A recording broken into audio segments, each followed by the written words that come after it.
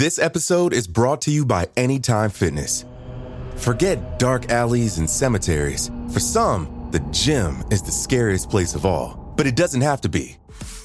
With a personalized plan and expert coaching, Anytime Fitness can help make the gym less frightening. Get more for your gym membership than machines. Get personalized support anytime, anywhere. Visit AnytimeFitness.com to try it for free today. Terms, conditions, and restrictions apply. See website for details. It feels like we're all being told to go on this diet, take that supplement. Ozempic will give you depression, but you know what'll cure that? Weed. Or you could try to balance your hormones. At Science Versus, we're like... What the f*** is going on? Forget the crap online and listen to Science Versus. Just the facts. Oh, and a bunch of stupid jokes. What is a ghost's favorite fruit? Blueberries. That's Science VS. New season out on Spotify soon. Due to the graphic nature of this investigation and trial, listener discretion is advised. This episode includes discussions of violence that some people may find offensive. We advise extreme caution for listeners under 13. It was still raining on the afternoon of March 30th, 1981, when President Ronald Reagan left the White House. He was on his way to give a speech at the Washington Hilton Hotel to union members of the AFL-CIO. Around the same time, 25-year-old John Hinckley Jr. arrived outside the Hilton. He was a pudgy young man with sandy blonde hair. He stood waiting behind a rope barrier near the VIP entrance. He carried a .22 caliber revolver and 5 photos of the young actress Jodie Foster. At 2:25 p.m., President Reagan concluded his speech and exited the Hilton. Reporters greeted him outside with their cameras rolling as the president walked to his limo, only 50 feet away. He was accompanied by White House Press Secretary James Brady, Secret Service agent Timothy McCarthy, and local D.C. police officer Thomas Delahanty. Suddenly, 6 shots were fired in under 2 seconds, hitting all 4 men. Chaos erupted as the crowd screamed. Some fell to the ground in fear or shock. Heads whipped around to find the perpetrator, the man they had just seen holding a gun. A group of Secret Service agents, local police officers, and even a couple of civilians tackled John Hinckley Jr. to the ground, stripping him of his weapon. His crime had been captured by the news cameras for everyone to see. There was no doubt the young, blonde man had fired the shots. But why? Why had this unassuming loner tried to murder the president?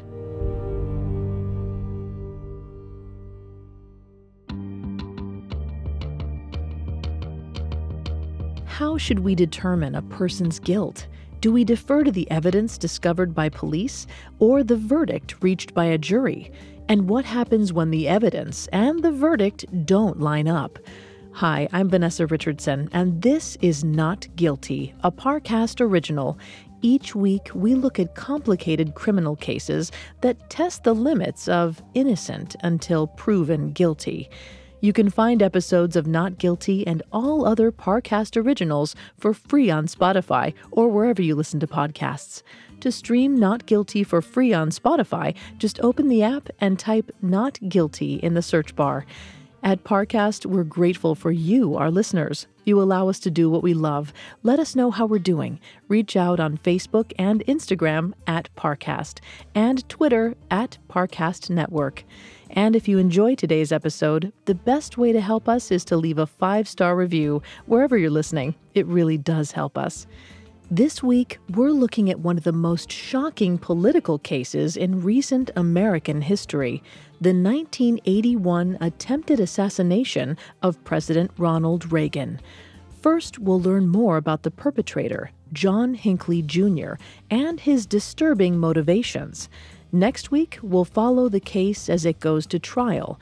We'll see for ourselves how the evidence matches up with the verdict. 35-year-old detective Eddie Myers was in the last hour of his shift on March 30th, 1981, when 25-year-old John Hinckley Jr. was brought into the D.C. police station for processing and interrogation. Myers was a 14-year veteran of the Homicide Division. Even though he was still waiting on a casualty report from the hospital, attempted murder still fell under his purview, and therefore, so did Hinckley. He started to collect some basic background on Hinckley, who appeared oddly unemotional, considering he'd just attempted an assassination. Myers saw him smirk a few times as he was booked. When Myers told Hinckley that he had, in fact, shot the president, Hinckley remained completely expressionless.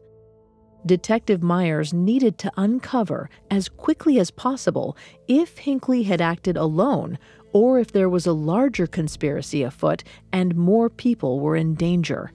His suspect was so calm already, Myers decided to do what he could to keep him at ease. He told Hinckley, "I want to hear your side of the story. It's okay. You're safe here." At first, Hinckley denied knowing anything about the shooting, but Myers persisted. He tried a different tactic, asking, "You must be a Democrat?"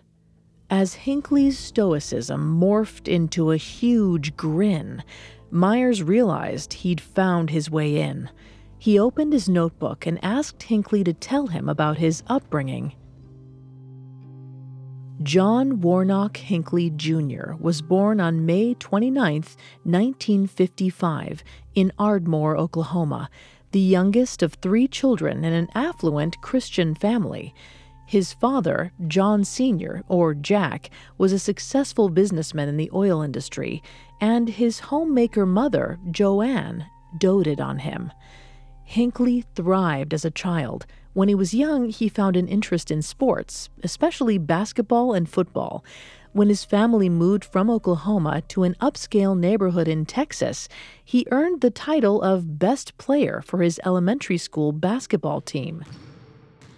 An active student at McCullough Middle School, Hinckley was voted president of his junior high homeroom classes, managed his school's football team, and took up the guitar. But Hinckley, an introvert, lived in the shadows of his older siblings. His brother, Scott, went into the family business as vice president of the Vanderbilt Energy Corporation. His sister, Diane, was a cheerleader and a straight-A student. Even Hinckley's father seemed to pay more attention to Scott and Diane.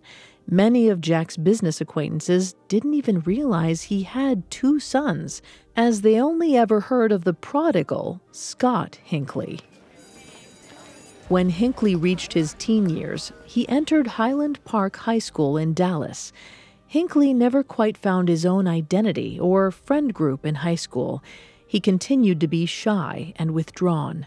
When police spoke to classmates, one described him as a non-guy, another as average. The most common comment regarding Hinckley was that they didn't remember much about him at all. In high school, something started to change for Hinckley. He stopped participating in school activities. He never dated or spent time with friends. He sat alone in his room for hours listening to music, mostly by John Lennon, and practicing the guitar. After Hinckley graduated high school in 1973, he headed to Texas Tech University in Lubbock. Within a month of their last child leaving the nest, Hinckley's parents also moved from their home in Texas to Evergreen, Colorado.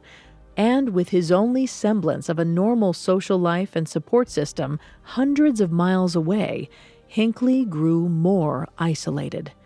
At Texas Tech, 18-year-old Hinckley frequently wrote home and called his mother to talk about the severe depression he was feeling. His time at school, predictably, didn't last long. He dropped out in the spring of 1976 and moved to California with hopes of becoming a songwriter. In Los Angeles, Hinckley tried to sell his songs and find his John Lennon moment. At one point, he applied to work in a camera store, although he didn't know anything about photography.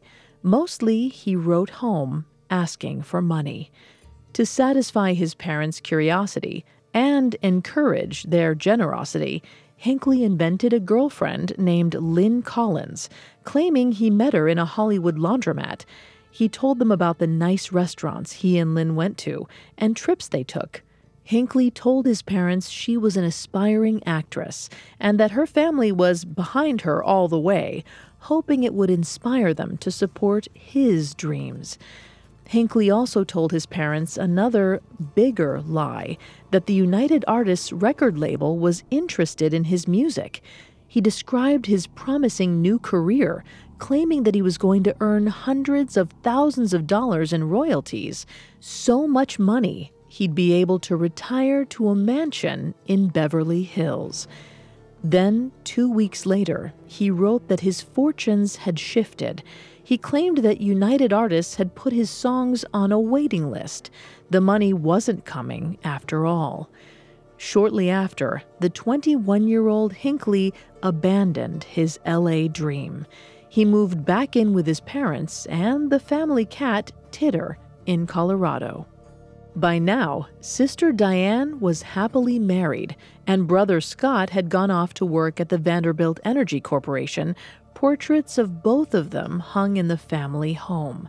There were no pictures of John to be found. That same year, Martin Scorsese's Academy Award-nominated film Taxi Driver was released. The film, about a mentally unstable man who works as a taxi driver in New York, starred Robert De Niro, Harvey Keitel, Sybil Shepherd, and Jodie Foster. In the movie, Travis Bickle, played by De Niro, becomes obsessed with and stalks a presidential candidate and 2 young women. His obsession turns to violence when he shoots and kills several people, becoming a kind of courageous yet complicated anti-hero of the story. Travis was particularly obsessed with liberating the young Iris, played by a 12-year-old Jodie Foster, from sex work. John Hinckley Jr. reportedly saw the movie 15 times. He began to identify with the depressed loner, Travis Bickle, who he viewed as a hero. Travis Bickle killed a bunch of scumballs who were ruining Iris's life, and Hinckley related to that. He bought a copy of the book the movie was based off of, as well as the soundtrack, which he listened to for hours on end. He began wearing an army fatigue jacket and boots and drinking peach brandy, just like Bickle. He started keeping a diary, like Bickle. Hinckley also started to obsess over the actress who played Iris, Jodie Foster.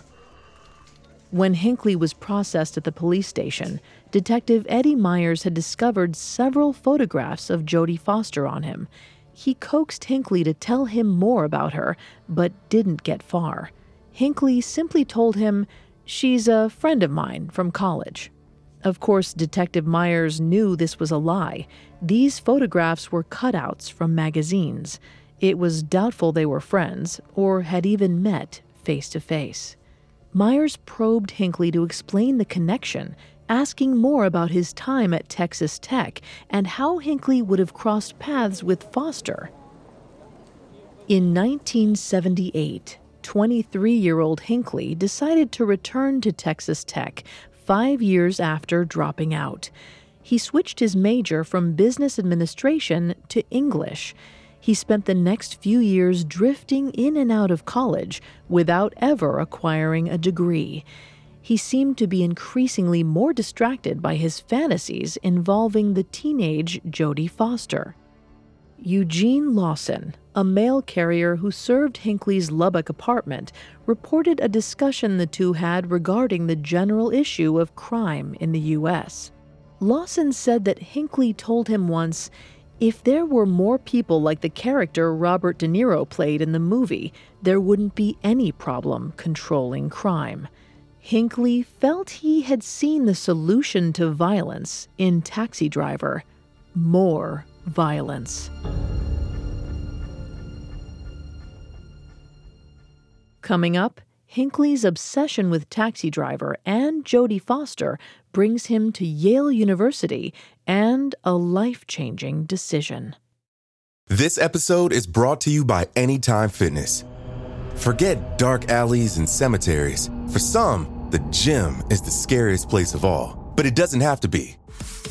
With a personalized plan and expert coaching, Anytime Fitness can help make the gym less frightening. Get more for your gym membership than machines. Get personalized support anytime, anywhere. Visit AnytimeFitness.com to try it for free today. Terms, conditions, and restrictions apply. See website for details. Now back to the story. On March 30th, 1981, 25-year-old John Hinckley Jr. attempted to assassinate President Ronald Reagan. After he was arrested, Detective Eddie Myers was tasked with questioning Hinckley. He, along with the rest of the country, wanted to know one thing. Why did Hinckley do it? By all accounts, they'd found Hinckley had a fairly normal upbringing, but as they dug deeper into his college years, what they uncovered was unsettling. In 1978, 23-year-old Hinckley was transitioning from a lonely introvert into a disturbing obsessive while still sporadically attending classes at Texas Tech. And it was this year that Hinckley's violent tendencies began to emerge. Although Hinckley himself had never been in so much as a fistfight, his obsession with the movie Taxi Driver led him to start empathizing with desperate men with violent pasts. Eventually, this interest led Hinckley to seek out the National Socialist Party of America, the American Nazis. In March of 1978, Hinckley traveled to St. Louis, Missouri, for a rally commemorating the 60th anniversary of George Lincoln Rockwell Jr.'s birth, the slain former leader of the National Socialist Party of America. However, Hinckley's interest in violence was off-putting even to Nazis. He insisted to his new friends that they needed to do something more dramatic than holding a rally. They needed to punctuate their points with bullets.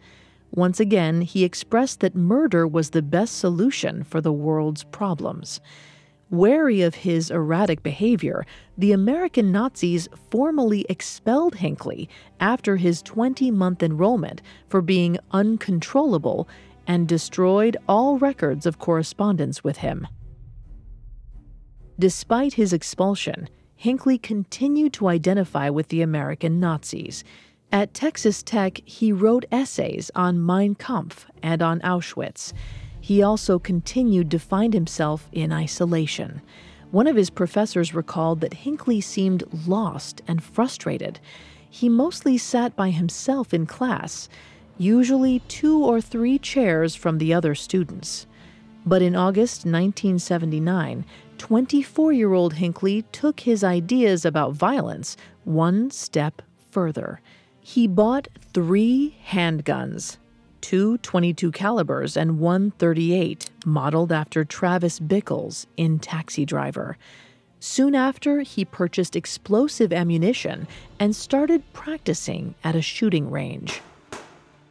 That same year, Hinckley told his family he got a job at a Dallas newspaper and was starting a business with a friend. It meant he was too busy to come home for Christmas. Instead, he'd be going to New York to spend it with his girlfriend, the imaginary Lynn Collins.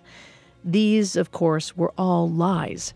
The man Hinckley claimed was his business partner was nothing more than an acquaintance. No partnership or business ever existed. Hinckley also didn't go to New York that Christmas. Instead, he spent the holiday alone in Lubbock, Texas, surrounded by Burger King wrappers. Perhaps it was this lonely Christmas that pushed Hinckley to make a change. In early 1980, 24-year-old Hinckley admitted to his parents that he was depressed. And despite his father's hesitation, he decided to move back in with them in Colorado. After a failed suicide attempt by overdose, it became clear to his parents that their son's mental health issues were more than a passing phase. So Hinckley finally received psychiatric treatment. As part of that treatment, Hinckley was prescribed 2 antidepressants, Valium and Sermontil. Hinckley's family questioned whether he should be placed in a mental facility, but his psychiatrist, Dr. John Hopper, advised against it. Instead, the doctor identified Hinckley's problems as a simple lack of maturity and a need for boundaries. He advised that his parents cut him off financially once and for all. They allowed him to stay in their Colorado house for now. So Hinckley simply slipped through the cracks. Now, without anything to tether him to his family's expectations, Hinckley was ready to make drastic moves. In May of 1980, 25-year-old Hinckley read an interview in People magazine with Jodie Foster. She said that she was taking a hiatus from Hollywood and enrolling in Yale University. At long last, Hinckley saw his chance to meet the woman of his obsession. He was going to follow her to college. In September of 1980, after so many years in and out of school, Hinckley was 1 semester away from finally graduating from Texas Tech. But instead, he cleaned out his bank account and dropped out for good. The whole course of his life had now changed. From that point forward, he decided, he would dedicate himself entirely to Jodie Foster. In October of 1980, Hinckley attempted what was likely the first incarnation of his presidential assassination plot. He flew to Nashville on the day of President Carter's visit to the Grand Ole Opry. But while boarding his plane, he was apprehended, attempting to smuggle on 3 guns, 50 rounds of ammunition, and a pair of handcuffs. Everything was confiscated, and Hinckley was brought up on concealed weapons charges. However, he wasn't deemed a threat. Instead, he simply paid $800 for cash bail and court costs and was let go without being fingerprinted or questioned by anyone in federal law enforcement. When Detective Eddie Myers learned about this close call, he was shocked. Why didn't the FBI detain Hinckley when they found him carrying weapons on a plane? How did John Hinckley Jr. once again slip through the cracks? Instead, Hinckley continued on his way, intent on carrying out his original and most important plan, to be as close to Jodie Foster as possible. A day later, Hinckley registered at the Colony Inn in New Haven, Connecticut, near Yale. He told his family he was enrolled in a writing class at Yale, and also told many locals in New Haven, particularly the bartender at the Sheraton Park Plaza Hotel, that Foster was his girlfriend. Hinckley even kept newspaper and magazine pictures of her in his wallet to help sell the myth, although no one believed him. Eventually, Hinckley found Foster's dormitory address at Welch Hall. He started hand-delivering letters, poems, and notes under her door and in her mailbox. When he discovered her dorm phone number, he began calling her, recording their conversations. In one conversation, Hinckley told her he saw her on campus and remembered fondly what she was wearing. He described vividly and with affection her greenish brown pants. Foster claimed not to remember what she had on as she struggled to get off the phone. Hinckley begged her to keep talking as she hung up. Another time he called her around midnight, her friends giggling in the background. Foster exclaimed, "Oh no, not you again." She tried to firmly explain to Hinckley that she didn't want to speak to him, she didn't know him, and it's dangerous and it's not fair and it's rude for him to keep calling. Hinckley simply responded, "Well, I'm not dangerous, I promise you that." Although these conversations were unsettling, Foster didn't think they were worth reporting to the authorities. She told detectives that at the time, she was receiving around 3,000 unsolicited letters a month from fans, but mostly just ignored them. She explained that she was in her first year at college and just trying to have fun with her friends and blend in like any other freshman. Hinckley's relentless messages were a threat to that, so she simply blocked them out. On New Year's Eve of 1980, Hinckley recorded himself speaking about Foster. He said, "I still think about Jody all the time. That's all I think about, really. That and John Lennon's death. They're sorta bound together." He continued, "I hate New Haven with a mortal passion. I've been up there many times, not stalking her really, but just looking after her. I was going to take her away for a while there, but I don't know. I'm so sick I can't even do that. It'll be total suicide city. I mean, I couldn't care less. Jody is the only thing that matters now. Anything I might do in 1981 would be solely for Jodie Foster's sake. My obsession is Jodie Foster." But for all his self-awareness, there was also clear delusion. Hinckley was becoming desperate. He was going to have to do something more drastic to gain the respect and love he so desired from Foster. He knew how Travis Bickle impressed Iris in Taxi Driver, and since it was easy to copy what Bickle bought and wore, why not copy his behavior too? After all his years talking about the cure of violence, Hinckley decided it was time to finally murder someone. Coming up, Hinckley makes his move on President Reagan. Now back to the story. As 35-year-old D.C. detective Eddie Myers questioned John Hinckley Jr. on March 30th, 1981, he slowly uncovered just how isolated the 25-year-old was. His only interest was in the young actress Jodie Foster, who had recently starred in his favorite movie, Taxi Driver. Hinckley repeatedly traveled to the Yale campus to stalk her. Hinckley idolized Robert De Niro's character, Travis Bickle, and felt he could do what Travis did to gain Foster's attention. But so far, his earnest attempts, from phone call to poetry, had all failed. Now, in order to impress her, he needed to do something drastic. In Taxi Driver, Travis Bickle stalked and almost killed a political figure. In real life, President Ronald Reagan had been inaugurated just a couple of months earlier. The connection seemed obvious, almost too perfect. Hinckley had his target. Hinckley wrote another note to Jodie Foster on a postcard of Reagan's inauguration.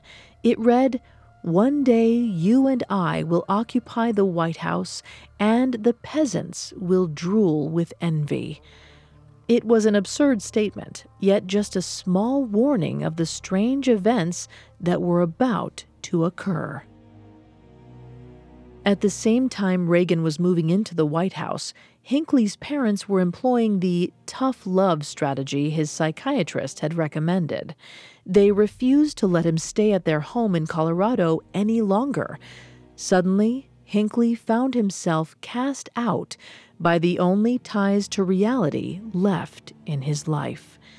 Before he left Colorado for the last time, Hinckley gave up his two most prized possessions, a guitar and a typewriter, in exchange for $50 at a pawn shop. The clerk later recalled to police that Hinckley looked like any bum off the street, but also weird and scary. Hinckley once again traveled to New Haven and tried desperately one more time to get Foster's attention. He left a note under her door which read, "Jodie, goodbye. I love you 6 trillion times. Don't you maybe like me a little bit? You must admit it. I am different. It would make all the difference. John Hinckley." But Foster never replied. So it was time to get down to business. He had to do something drastic to gain Foster's love and respect just as Travis Bickle had taught him. Hinckley had practically memorized Taxi Driver, the ritualistic handling of guns, the longing for recognition and companionship, the loneliness, the celebrated vigilante. In a frightening way, Hinckley's life had started to imitate art, and so Hinckley traveled to Washington, D.C., President Reagan's new home. But he didn't know exactly what his plan was, so first he played tourist, taking a trip to the White House, hoping to catch a glimpse of the new president. When he didn't, he posed for a gloomy photograph outside instead. On the gray, rainy morning of March 30th, 1981, Hinckley woke up early after a fitful night of sleep. He told detectives it was probably 7 or 8 a.m. when he decided to walk across the street to order an Egg McMuffin and contemplate his day. At this point, Hinckley was considering several options: traveling to New Haven, where he might kill himself, stay in Washington and try to kill Senator Edward Kennedy, or try to get a shot at the president. The Washington Star made the choice for him. He bought a copy of the paper and found details of President Reagan's speaking engagement schedule in D.C. He decided to go to the Washington Hilton Hotel where the president was addressing the AFL-CIO, and then he would shoot him. Knowing things might not go his way, he decided to compose one final note to Jodie Foster. At 12:45 p.m., less than 2 hours before his attempt on Reagan's life, he wrote, "Dear Jodie, there is a definite possibility that I will be killed in my attempt to get Reagan. It is for this very reason that I am writing you this letter now. As you well know by now, I love you very much. I just cannot wait any longer to impress you. I've got to do something now to make you understand, in no uncertain terms, that I am doing all of this for your sake. By sacrificing my freedom and possibly my life, I hope to change your mind about me. I'm asking you to please look into your heart and at least give me the chance, with this historical deed, to gain your respect and love. I love you forever. John Hinckley." Hinckley then sealed the letter, but did not mail it. Instead, the police found it among his possessions when he was arrested. They also discovered a variety of pills, a 1981 John Lennon calendar, a copy of Romeo and Juliet, a full box of bullets, a postcard with a picture of Ronald and Nancy Reagan on one side, and a note to Jodie Foster on the other side asking, "You are a virgin, aren't you?" And, of course, a copy of Taxi Driver. All of the elements added up to a picture of an obsessed man who viewed himself as a vigilante. After penning his letter to Foster, Hinckley then hopped in a taxi and headed to the Washington Hilton. Hinckley claimed that the president waved at him in the crowd as he arrived and walked inside. Hinckley waved back. He then nervously waited in the lobby of the Hilton for a few moments. He told Detective Eddie Myers, "It was raining, and I wasn't going to stand around in the rain." He decided to move to the roped-off area where the press had congregated. Where he stood was less than 15 feet away from where Reagan would soon appear. At 2:25 p.m., Reagan exited the building after his speech, accompanied by Press Secretary James Brady, Secret Service agent Timothy McCarthy, and local D.C. police officer Thomas Delahanty. Approximately 285 bystanders watched on, including dozens of reporters who were recording the event. As Reagan started to walk towards his limo, Hinckley made his move. John Hinckley Jr. emptied all 6 shots from his weapon. Chaos ensued. People screamed, shoving each other, and running from an unseen assailant. At the time, it was unclear where the shots had come from, or that the shooter was standing just a few feet away among the press pool.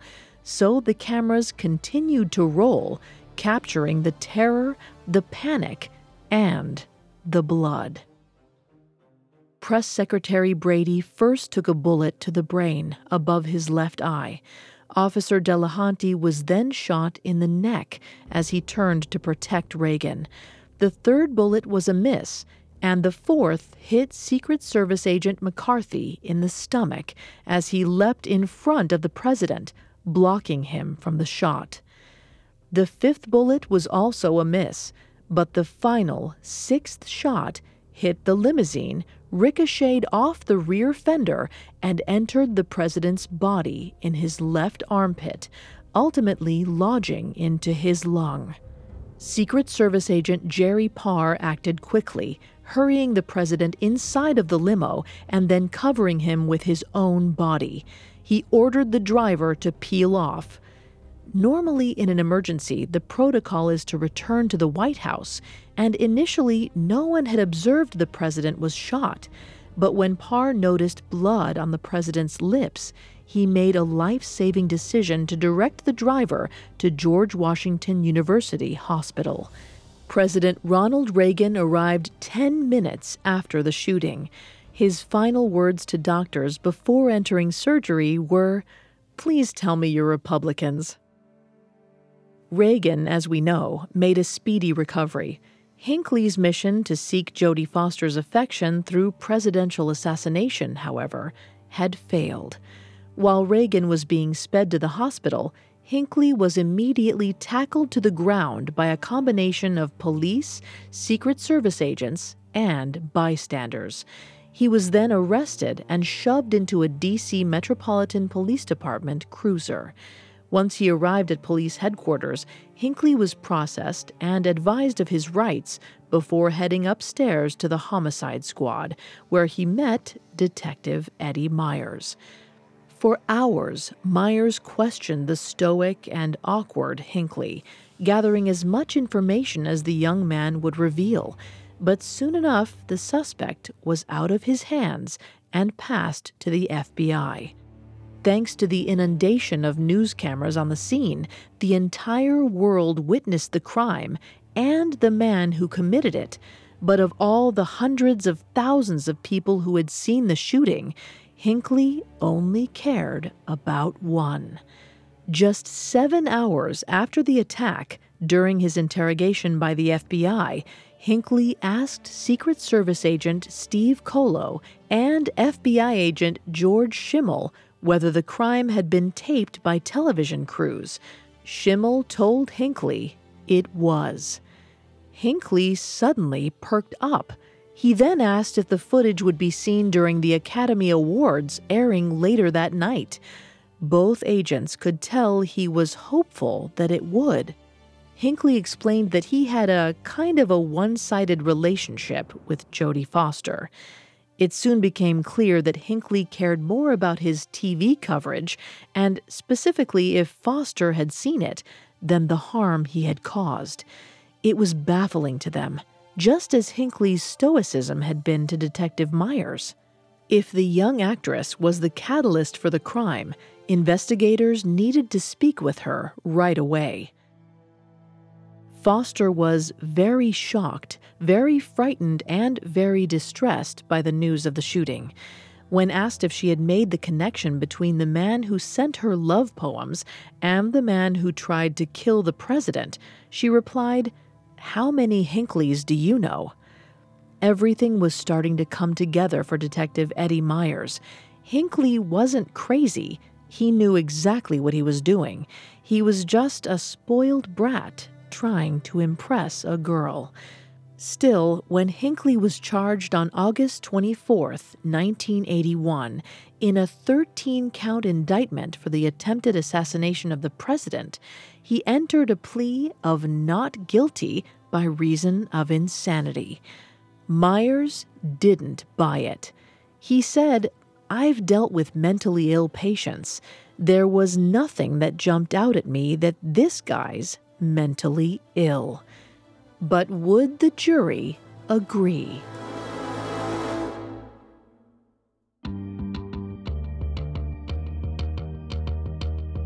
Thanks for listening to Not Guilty. We'll be back next Thursday with the trial of John Hinckley Jr. and the defense that changed the way courts understand mental illness.